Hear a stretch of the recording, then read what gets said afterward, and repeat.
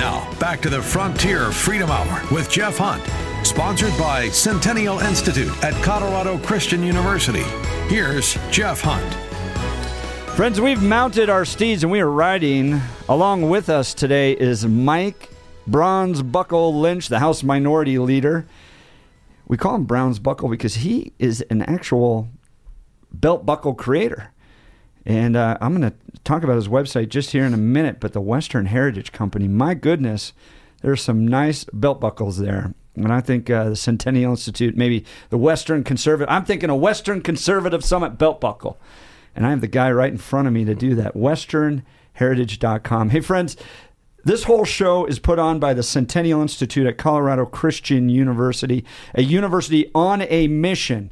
A university with a strong foundation on Jesus Christ and the teachings of the Bible. CCU is launching accountants, business leaders, counselors, pastors, teachers, musicians, communication experts, engineers, nurses, and political leaders, statesmen like Damon Sider.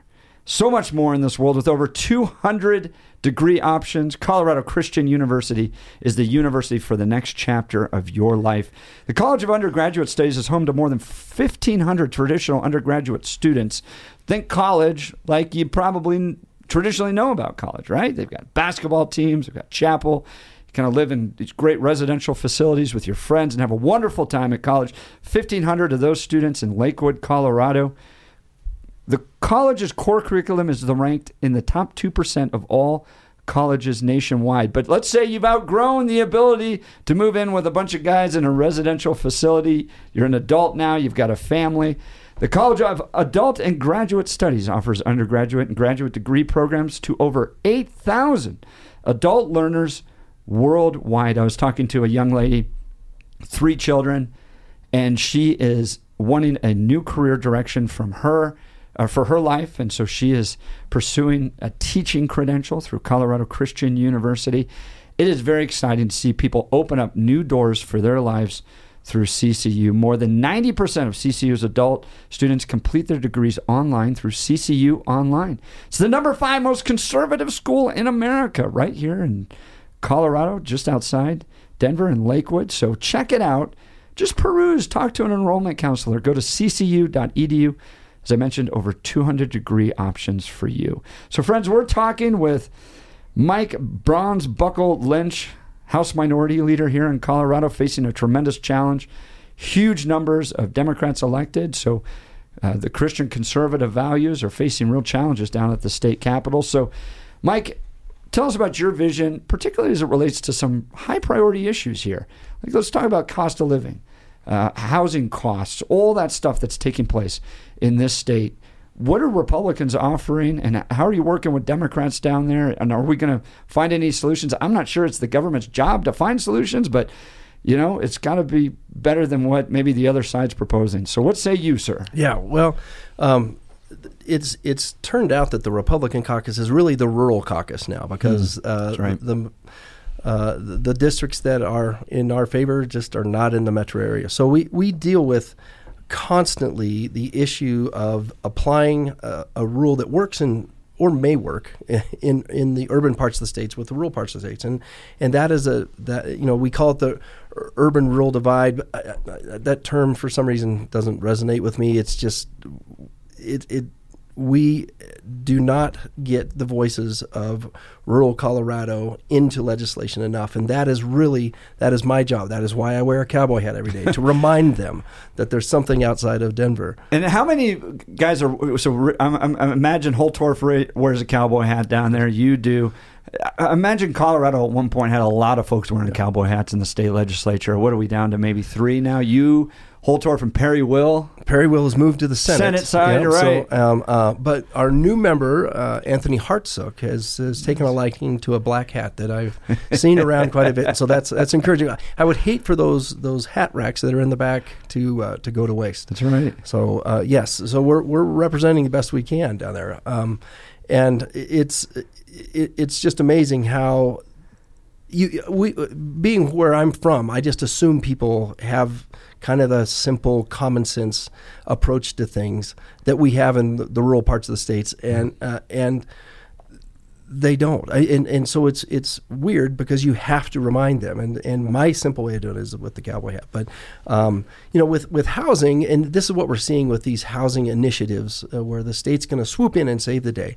I was asked the other day, what can we do to fix this? And my answer was get out of the way. Mm-hmm. Like, you're not going to fix it. And so they are brushing up against some real issues with local control.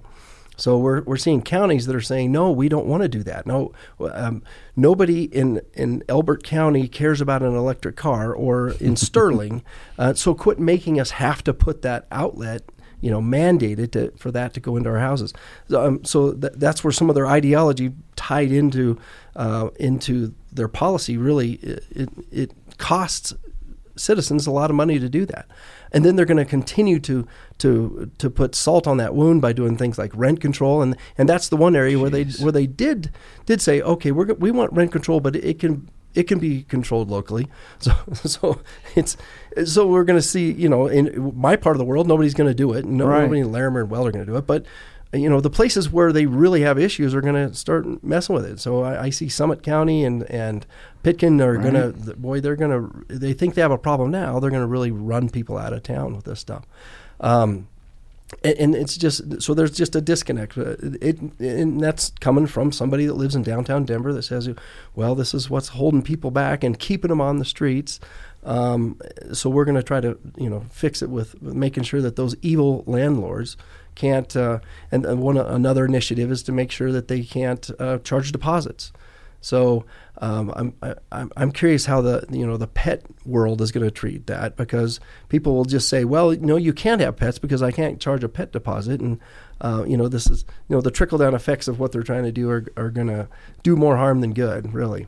And this has all worked smashingly well in places like New York City, where the cost of an apartment has actually gone down, right, with rent control. I mean, what's fascinating to me is we haven't just stumbled into like these problems, right? Colorado's 147 years old. Right. At least it will be celebrating this August. So we've been around for a long time. We've had challenges, and we're on this pathway to just such bad ideas. So I grew up in Colorado. I remember what Colorado was like in the 90s, okay? And I remember John Hickenlooper saying, I'm going to stop homelessness. We're going to eradicate homelessness within 10 years. This was like 2000, maybe it's 2006. And then they put all this money and ideas towards it.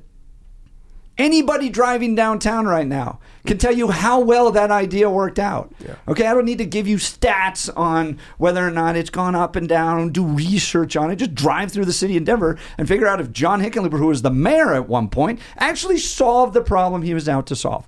So now let's just look at the breadth of the challenges we face, right? Rising costs, drug overdoses, crime, all this stuff. And the leftist mindset has total control of this state. But tell me why you think, after all the problems we faced and continue to face in the state, we're talking with Mike Lynch, House Minority Leader, they got more power down at the state capitol.